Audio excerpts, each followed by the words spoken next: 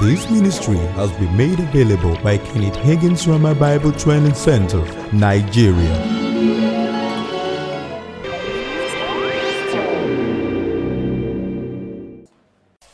In Jesus' name, amen. Amen. Praise God. You may be seated. I'll invite you again tonight to open your Bibles to the same scripture we looked at last night to begin with. Ephesians chapter 1 and Ephesians chapter 3.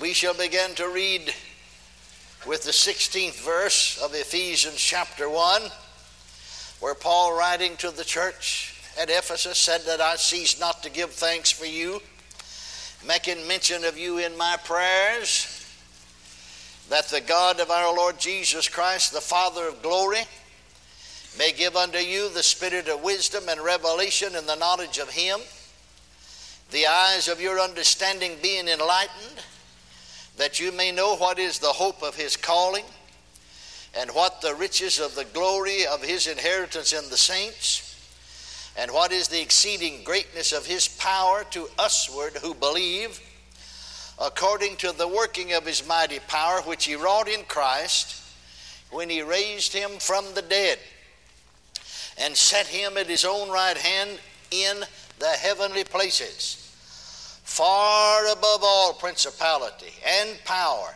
and might and dominion, and every name that's named, not only in this world, but also in that which is to come, and hath put all things under his feet, and gave him to be the head over all things to the church, which is his body, the fullness of him that filleth all in all. Now that's the end of the first chapter. You understand, of course, that Paul did not write a letter to the church at Ephesus in chapter and verses. Man divided it in chapter and verses for reference sake. But as we continue to read, he's still following the same theme, what he was talking about, the revelation that he wanted them to get. Let's read a few verses of the first of the second chapter. And you hath he quickened who were dead in trespasses and sins, wherein times past ye walked according to the course of this world, according to the prince of the power of the air, the spirit that now worketh in the children of disobedience, among whom also we all had our conversation, manner of life or conduct, in times past in the lust of our flesh, fulfilling the desires of the flesh and of the mind, and were by nature the children of wrath, even as others. But God, who is rich in mercy, for his great love wherewith he loved us, even when we were dead in sins, hath quickened us together with Christ. By grace ye are saved, and has raised us up together, and made us sit together in heavenly places in Christ Jesus. Then we have a prayer in the third chapter of Ephesians that Paul prayed for the church at Ephesus. Let's begin with the 14th verse. For this cause I bow my knees unto the Father of our Lord Jesus Christ, of whom the whole family in heaven and earth is named, that he would grant you according to the riches of his glory to be strengthened with might by his Spirit in the inner man, that Christ may dwell in your hearts by faith, that you, being rooted and grounded in love, may be able to comprehend with all saints what is the breadth and length and depth and height, and to know the love of Christ with passeth knowledge, that you might be filled with all the fullness of God. Now unto him that is able to do exceeding abundantly, above all that we ask or think, according to the power that worketh in us. Unto him be glory in the church by Christ Jesus throughout all ages, world without end. Amen.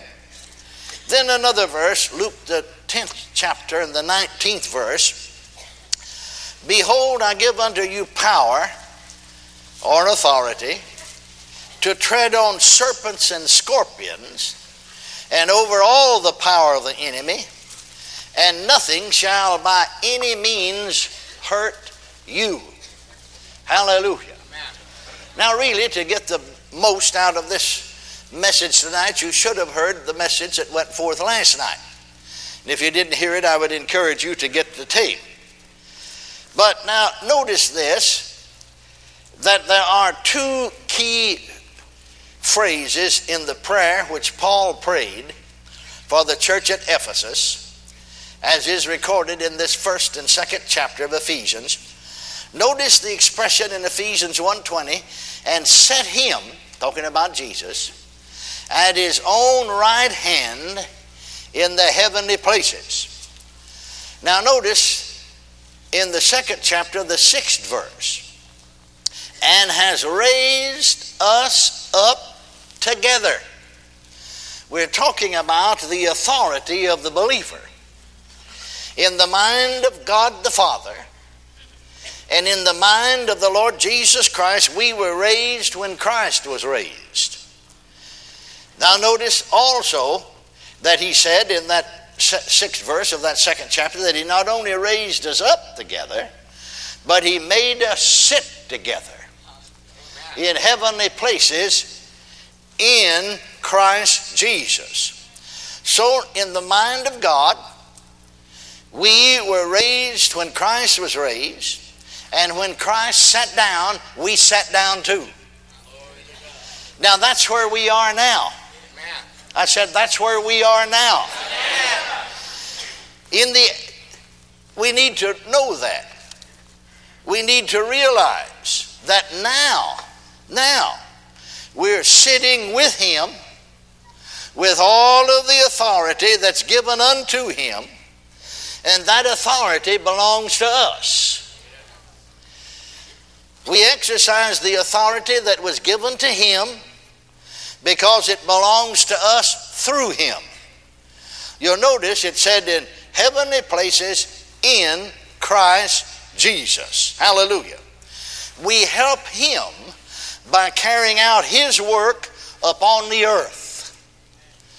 Not only have we been made to sit, but also notice where we are sitting.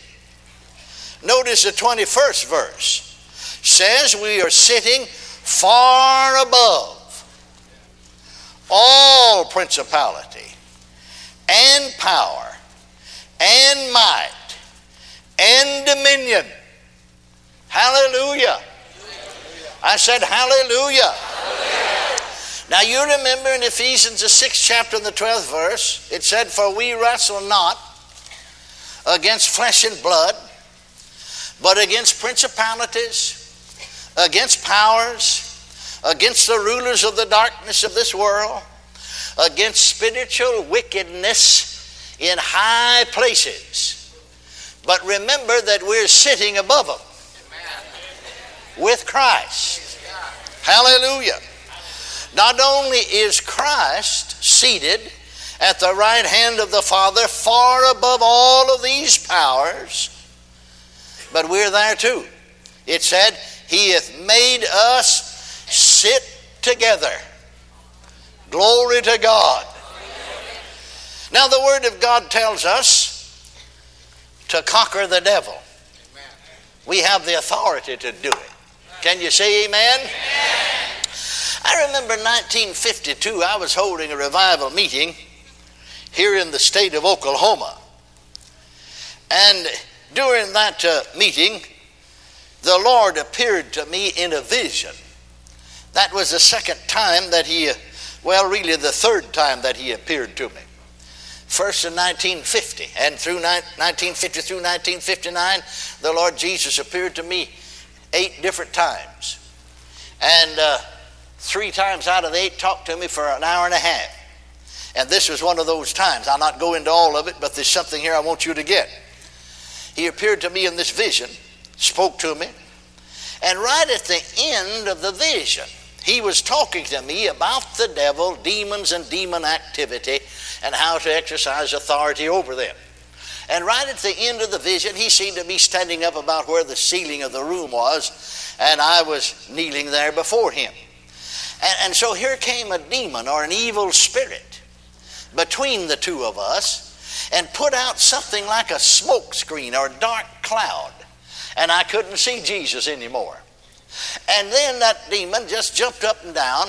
It looked a whole lot like a little monkey. When I say little monkey, I don't mean exactly, but I mean about that size and sort of monkey-like. Face was different, but body was sort of like a little monkey. And he jumped up and down and waved his arms and his legs, kicked his legs, and in a real shrill-like voice said, yakety-yak, yak, yakety-yak, yak, just as shrill like a whistle almost, and pierce your ears. I couldn't hear one word that Jesus was saying, and I couldn't see him because of the dark cloud. And I wondered, just in a few seconds I wondered, well, now why did the Lord permit that? Why did he let that happen? I needed to hear what he was saying, and I'm not hearing what he's saying. Don't he know that I'm not hearing what he's saying? Why don't he tell that demon to stop? Why don't he rebuke that demon? Why don't he make him stop? Those thoughts are going through my mind. That's what I'm thinking. But the dark cloud is still there. I can't see Jesus. I can't hear a word he's saying. And yet I hear the sound of his voice, but I can't distinguish any words. And so I almost panicked, I thought I need to hear that. And so suddenly, just without thinking, I just suddenly spoke to the Spirit. And I said, I command you in the name of the Lord Jesus Christ to shut up and to stop. Now when I said that, I mean he just hit the floor kerflop. The cloud disappeared and I could see Jesus standing there then. And that little demon just lay there on the floor and whimpered and whined and shook like a little pup that you'd whipped, And then Jesus said something that absolutely upended my theology. I mean, it was different than anything. Sometimes our theology needs to be upended. Say what you want to, it's absolutely the truth. Jesus pointed to that spirit lying there in the floor, a whimpering and a whining and a shaking like he's afraid, pointed to him and said, if you hadn't done something about that, I couldn't. Amen. And I remember I got a hold of my ear and shook it. I said, Lord, I didn't hear right. Now I know that you didn't say that if I hadn't done something about that demon, you couldn't. You said you wouldn't, didn't you? He said, I said, if you hadn't done something about that demon or evil spirit, I couldn't. I said, there's something wrong with my hearing. I'm not hearing right. Now, you didn't say, if I hadn't done something about that spirit, demon spirit, you couldn't. You said you wouldn't, didn't you? No, he said, and spoke real, firm and stern like. He can get stern. I don't imagine he looked too happy, when he took that whip and drove those money changes out of the temple. I imagine he looked pretty stern, wouldn't you think so? And he got real stern with me. and he looked at me very sternly and said, no. I said I couldn't. Now I said, Lord, that's just different than anything I've ever heard. That's different than anything I've ever preached myself. I said, I can't accept that. I don't care if I am seeing you and hearing you talk to me. I'll not accept any vision, any kind of experience, if it can't be proven by the written word. And I said, I can't accept that unless you give me at least 3 references. And all of them in the New Testament, because we're living in the New Testament. Because I said, the Bible said, in the mouth of 2 or 3 witnesses shall every word be established. So you're going to have to give me at least 3 references in the New Testament for me to accept it. You think he got angry with me? He smiled then so sweetly and said, I'll do you one better. I'll give you 4. Well, I said, I've read the New Testament through 150 times. And if there's anything like that in there, I don't know it. He said, why, son, there's a lot in there you don't know yet. I'm so glad there is. Amen. Amen. Praise God. And so Jesus proceeded to get me further in hot water before he got me out. He'll do that sometimes. Amen? You see, friends, what happens with us is that a lot of time people try to figure things out in their head, but we've got to get the revelation of what God's saying in our spirits, in our hearts, on the inside of us. So then Jesus went on and said to me, there is no place in the New Testament anywhere where any writer, that is, any of those that wrote a letter to the churches, Paul, James, John, Peter, Jude, any of them that wrote a letter to the churches, he said there's no place in the New Testament where any writer told the church to pray to God the Father about the devil. Or told the church to pray to the God the Father to do anything about the devil. Or prayed that God would rebuke the devil. And he said to pray to me, Jesus Christ, or to God the Father, to rebuke the devil is to waste your time. I said, dear Lord, I've wasted a lot of time. Because I guess we all have. Amen, before the revelation came. I've said I've wasted a lot of time.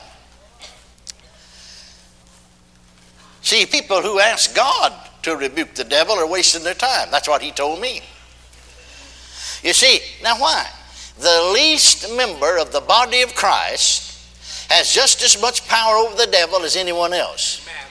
Now see, a lot of times people would think, well, now Paul's apostle. He's got power over the devil. Somebody specially called of God's got authority over the devil, but not me. No, the least member in the body of Christ has just as much authority over the devil as anyone else. Amen. Amen. And unless believers do something about the devil, nothing will be done.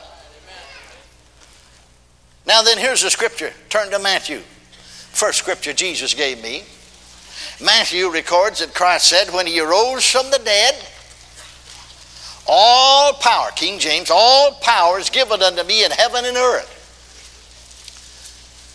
And Jesus, in talking to me, said, you know, you've looked the word up in the Greek concordance. That word, the Greek word also means authority, and it can be translated that way. All authority is given unto me in heaven and earth.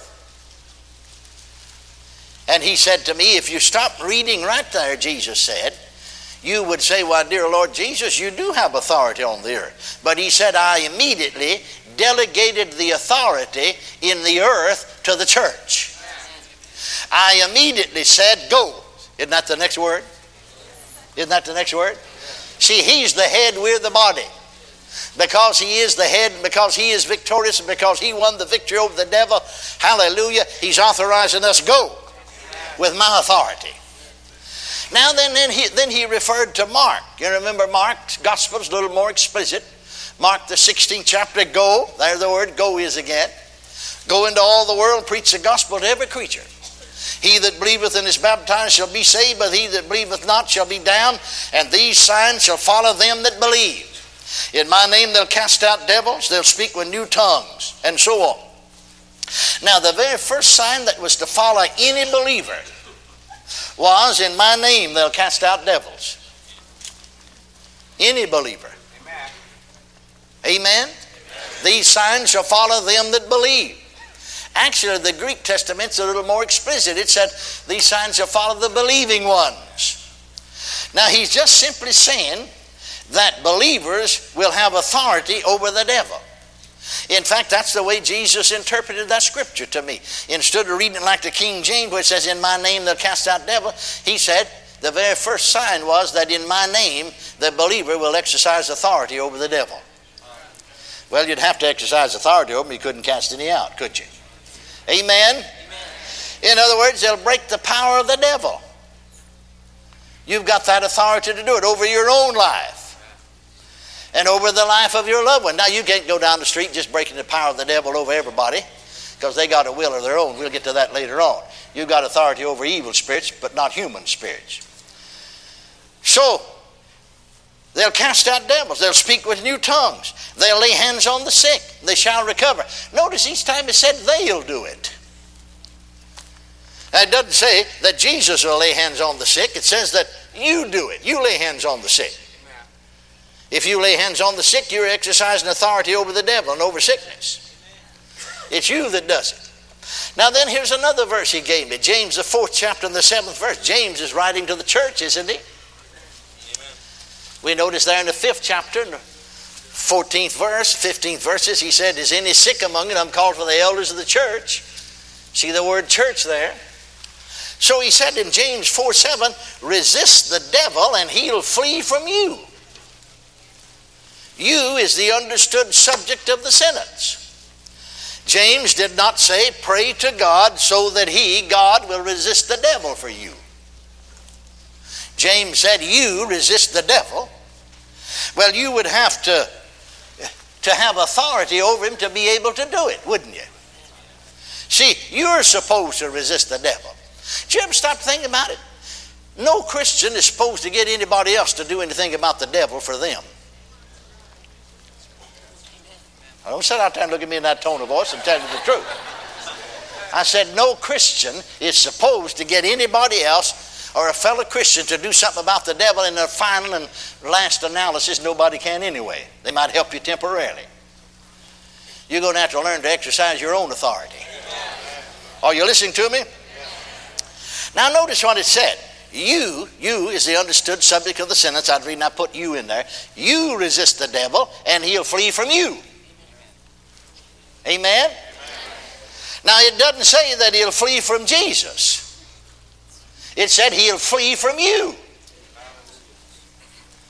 See, the authority is yours. Well, somebody said, I just don't feel like it. The feeling hadn't got anything to do with it. That authority is yours whether you feel like it or not. But you must exercise it. Last night we were talking about a policeman exercising authority. He's standing out in the middle of the street, directing traffic. He holds up his hand and stops the traffic from flowing this way, and everybody stops. I've been there. I stopped, didn't you?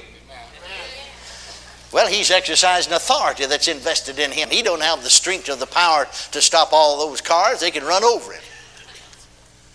But he's got authority. You know, the devil recognizes authority. Amen. Absolutely.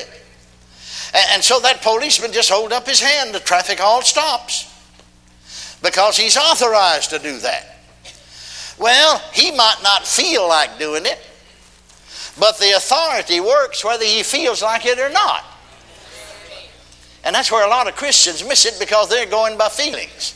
Their faith's not in their authority, their faith's in their feelings. Hallelujah. Can you say amen? Amen. Well, I knew some way or another after that vision, my spirit told me that there was a significance in that word flee, F-L-W, flee. And I knew the meaning of the word in general. But I looked it up in the dictionary, one of these big thick ones, about a foot thick, And there were several pages on that. They even went to the scripture and used these scriptures. And I found a definition that I liked because it just described what I saw. It said to flee from means to run from as in terror. To run from as in terror. Resist the devil and he'll run from you as in terror. Amen. I said amen. Now most Christians don't know that. They see the devil, they run from him as in terror. But he's supposed to be running from them. So then when I found that definition, then I knew why the demon, that evil spirit in my vision, had begun to whimper and cry and tremble and shake. He is scared. Amen. Because he knows that he's a defeated foe, and he knows now I've found out about it. Now then, here's another scripture. See, that's 3. Now here's 4. Or this is the 4th one. Actually, we put the 2 together, Matthew and Mark. Now, 1 Peter 5:8.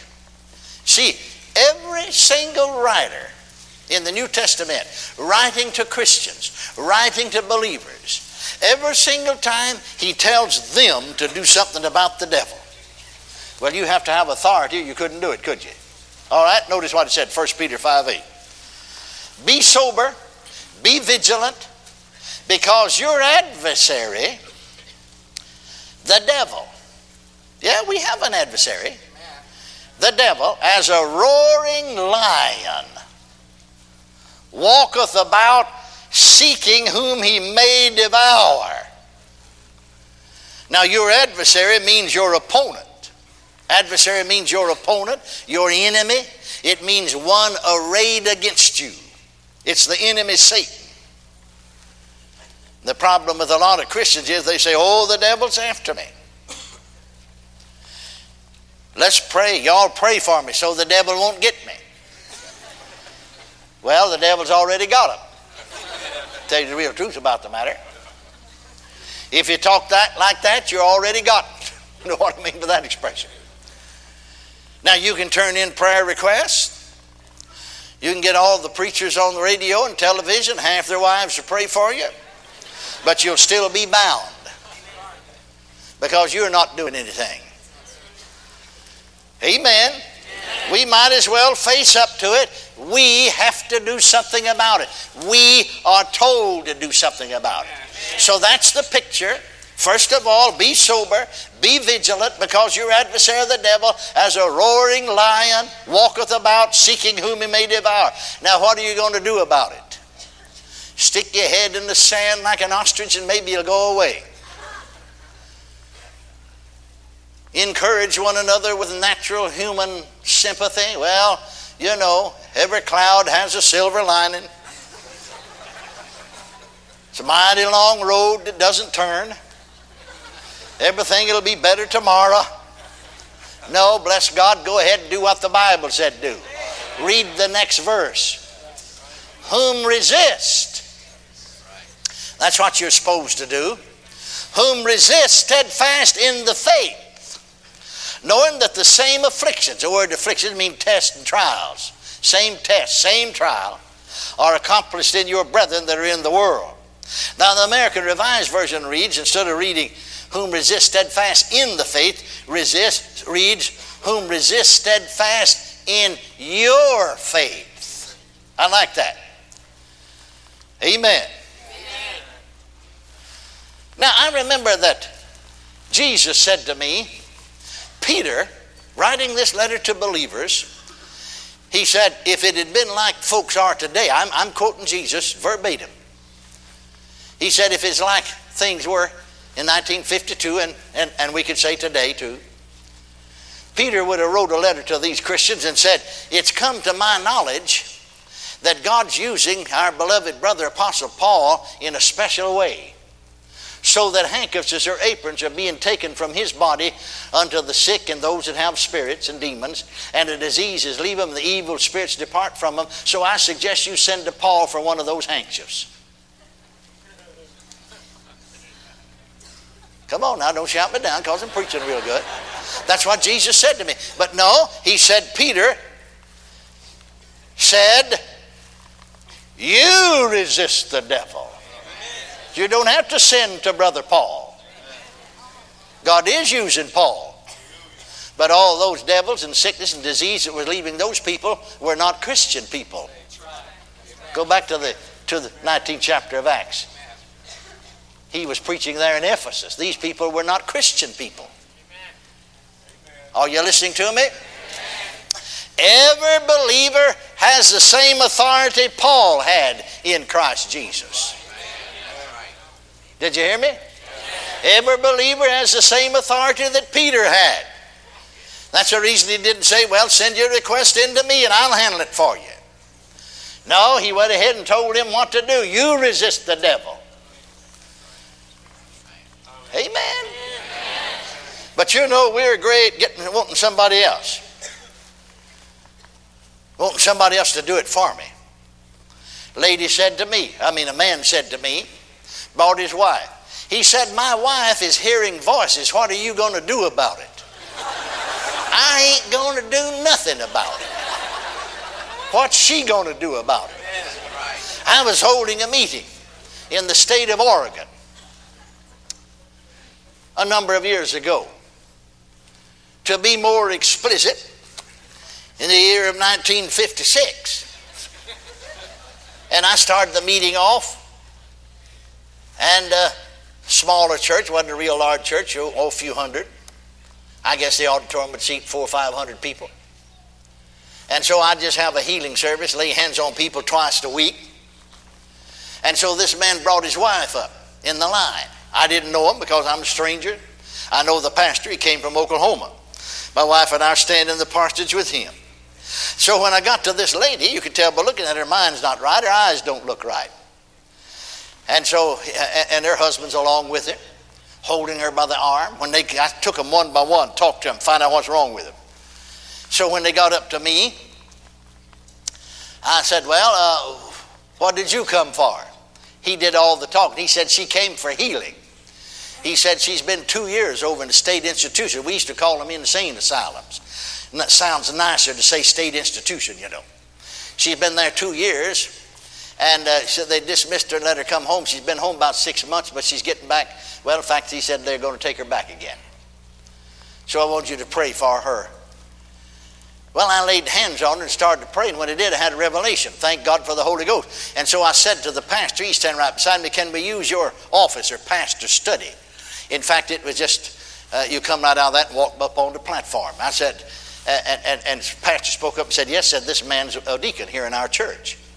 I said, well, you take your wife there, and I'll come there when I get through here and talk to you. And so we went ahead with the healing line and finished it. And then I said to the pastor, you come and go with me. And he told me this is the deacon. His wife used to be a Sunday school teacher here before she lost her mind. You say a born-again, spirit-filled Sunday school teacher can lose their mind, go to the asylum? Well, emphatically, yes, she had, hadn't it? So we got in there and we sat down, and I said to him and to her, she's sitting there, I said, now, I'll tell you why I didn't want to talk out there in front. You can't say a lot of things you shouldn't say. And anybody that does say a lot of things out in front about people, concerning people in a crowd when a lot of folks are there, they're nuts. They're stupid. Some things need to be dealt with privately. Are you listening to me? I said, are you listening to me? Holy Ghost is not going to embarrass anybody. He won't embarrass you. So I said, now the reason that I didn't minister to her is because when I touched her, and I don't know why it works that way sometimes, but sometimes it does, I knew all about the case. You hadn't told me anything except she'd been 2 years in the asylum. I said, now let me tell you, if I miss it, you speak up and tell me you missed it. I said, now, this woman, see, we're talking about the 50s now. Brother Oral Roberts was holding a meeting over here at Portland, and y'all went over there to a meeting, and she heard him say that God spoke to him in Enid, Oklahoma, 1947, in an audible voice. But remember, he wasn't seeking an audible voice. If God wanted to speak that way, he could. Several times he's spoken to me that way. I suppose I was by myself. I guess it's audible. It sounded that way to me. But I said, then she began to seek voices. It's unscriptural to seek voices, because you've departed from the Word of God, and the devil will accommodate it. So she began to hear these voices, and they drove her crazy. So then you took her to Robert's meeting, because he's still in those tent meetings, you know, in those days in the 50s. You took her to Robert's meetings, and he didn't deliver, so you're mad at him. Then you took her to Brother Branham, came over here to Salem, Oregon. I only knew that by revelation. I didn't know otherwise is there. I said, you took her to Brother Branham's meeting, and Brother Branham didn't deliver her, and you got mad at him. And if I endeavored to minister to him, I couldn't deliver her, and then you'd be mad at me. Because I said, you see, she's got enough intelligence. She knows exactly what I'm saying. And then I looked at her and I said, you understand everything I'm saying, don't you? She said, sure I do. Yeah, I understand everything you were saying. I said, you see, as long as you want to hear those voices, you're going to hear them. But now if you don't want to hear them, I can help you. See, you can't get people delivered that don't want to be delivered. Any more than you can get people saved that don't want to be saved. Amen? And you can't get people healed that don't want to be healed. Are you listening to me? As long as you want it that way, it's going to be that way. And she just spoke up and said, well, I want it that way. I said, I knew you wanted it that way. That's the reason I didn't minister to the case. Because it's going to stay that way as long as you want it that way. But now if you don't want to be free, you just let me know and we'll be able to help you. See, we can exercise authority. Amen, over the devil and demons, but you have something to do. And you need to take your place. Amen. And so then a lot of folks are always asking why they don't get healed or why they don't get delivered from this or that and the other. Something's wrong. They have ministers to pray for them. Nothing happens. People suggest sometimes that the minister, the pastor, can't pray the prayer of faith anymore. But are you taking your place? Now you understand this, when people first get saved, they're baby Christians, and right at first God will allow other people to carry them for a little while. But the time will come that he's going to say, you put that big youngin down and let him walk. And if people haven't been taught correctly, then they're going to have a big cry on their hands. One time my wife and I was attending a local sectional convention. We stayed in the home of some young people, and actually before she married, the young lady was a member of our church. And they said to us one day when we got up and started to the convention, they just had a young baby, a few months old. This baby had a rupture. And they said, Brother Hagin, would you pray? You and Oretha. So we prayed. The rupture disappeared. The child was healed. And I remember that she said to me, Brother Hagin, it seems as if the older people, the older saints, they don't ever get any results anymore. That's the reason I didn't go to them. In fact, I guess everybody in the church prayed for the child. The pastor had prayed for the child. We younger folks are the only ones that ever seem to get any healing. Now, it ought to be the other way around. People should have grown in faith and should have developed their faith. But what happened was they just sat around and didn't try to develop anything. Are you listening? And they just thought somebody else can carry me on their faith. No, the time will come when you'll have to exercise authority for yourself. You'll have to know what belongs to you. You'll have to walk in the light of that which is yours. But you see, if you haven't had right teaching, you've continued for years sometime in a babyhood state of development, never attempted to exercise faith on your own, just depended on somebody else's faith and prayer, the time's coming that their faith and prayer won't work anymore. Many people here in this church have heard Ken talk about it. When he was 15 years old, had an infection in his ear. Well, he'd always just call Daddy. When he was 12 years old. But his mother was with me, and their grandmother was with them. And she called and said, son, wanted to call me and said, what am I going to do with this boy? I said, what's the matter with him? Well, he come in to school. Everybody up here's got the mumps. He came in from school, his jaws all swelled up, and said he'd just been a-crying ever since he come in from school, tried to get me to call. She didn't want to call, run up the telephone bell.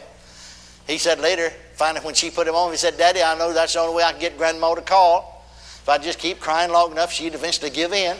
And said, I told Grandma, there's no use of me missing school. Just call Daddy and have him to pray, and I'll be all right. So I prayed, and 40, 45 minutes, the mumps is gone, and he's never had it from that day to this. Amen. He's 12. Now he's 15. But he's got this ear infection. His ears are hurting him. Kept hurting him. I prayed for him just like I did otherwise. Even come back by and laid hands on him. Still didn't work. So had to take him to the doctor. Clean the fungus out of his ear. Doctor said this is a South Sea fungus. Some of the GIs have brought it back over here from the South Seas. It's incurable. Now, if you could live in Arizona, New Mexico, somewhere where it's dry, you might get by with just cleaning the fungus out of the ear about every 3 months. Don't go in swimming anymore. Don't go stay out of water, because the more water you're around, the more wet it is, well, the more it grows. And time you get to be 40 years old, well, you'll probably lose hearing in that ear, and it'll all be gone. The ear will just be of no use to you. And there's nothing we can do about it, nothing medical science can do. So I'm away up in Pennsylvania preaching. And I went to the Lord about it. And the Lord said to me, no, your faith can't work for him anymore. You've carried it for 15 years on your faith. But it won't work for him anymore. Because, see, he's heard you preach faith and healing all of his life. I expect him to walk in the light of what he knows. Not only that, he's heard you so much he can preach some of your sermons and messages as good as you can. Amen. So I got home the next day, Christmas time, had to take him to the doctor to clean the fungus out of his ear. On the way back, I said, son, this is the first time in over 15 years Actually, 15 years and 4 months you failed to receive healing. He said, yeah, that's right. I said, you know why? He said, no. I began to tell him what the Lord said. When I got down to the place, I said, you thought all I got to do is just get Daddy to pray. How Brother Wood, the pastor, to anoint him with oil, that'll work. Yeah, sometimes it will, sometimes it won't. Are you listening to me? I said, you didn't try to exercise any faith yourself. No, you were just depending on us to do it. When I got down to the place where I said, the Lord said, you can preach some of my sermons as good as I can. He said, yeah, I've been doing it. He's speaking to some of the young people, using some of my outlines. Amen. So we got to the house about then, walked into the living room. I said, well, now, what are you going to do about it? See, we want somebody else to do it. But he's got authority. Now then, he's old enough to recognize that authority.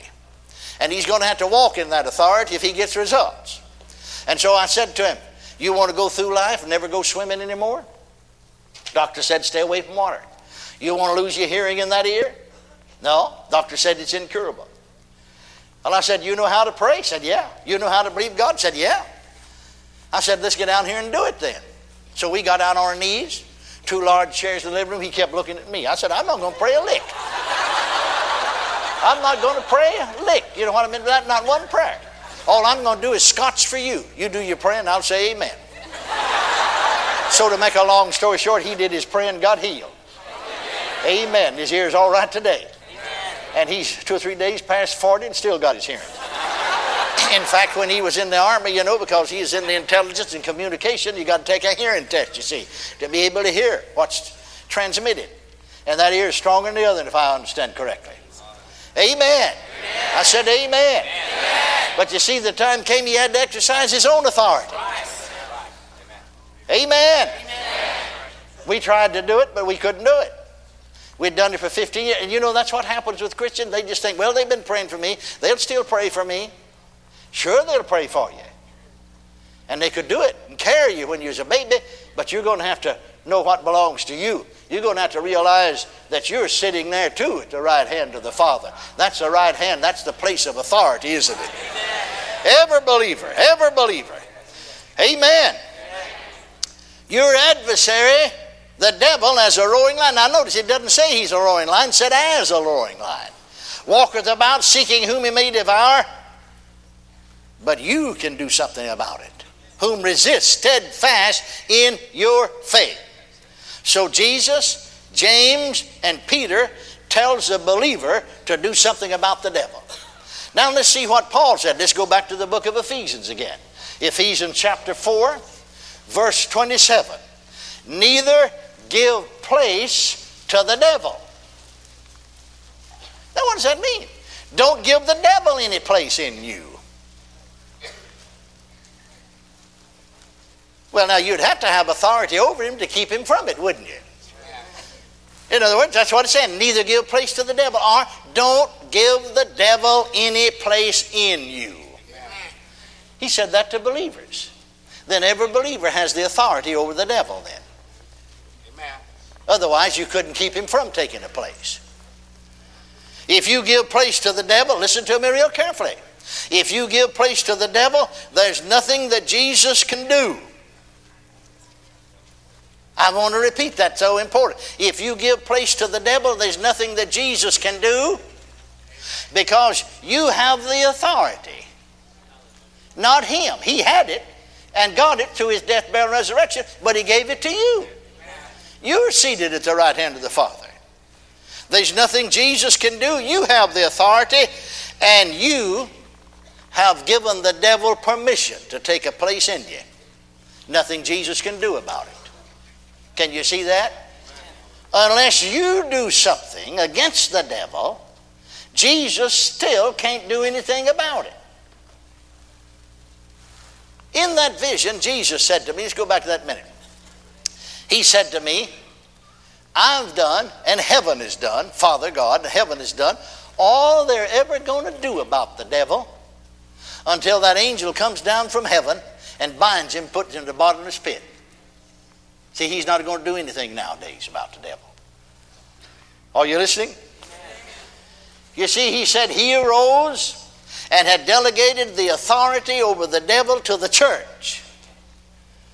The believers have been delivered. They're not going to get delivered. They have been delivered. Isn't that terrible? You know, most Christians are running around trying to get something the Bible said is already theirs. Why don't you wake up and start walking in the light? Amen. Now notice Colossians 1:13. Who hath delivered us, not who's going to deliver us, in the sweet by and by, sometime after a while, who hath delivered us from the power of darkness. Now that can also be translated, who's delivered us from the authority of darkness, and has translated us into the kingdom of his dear Son.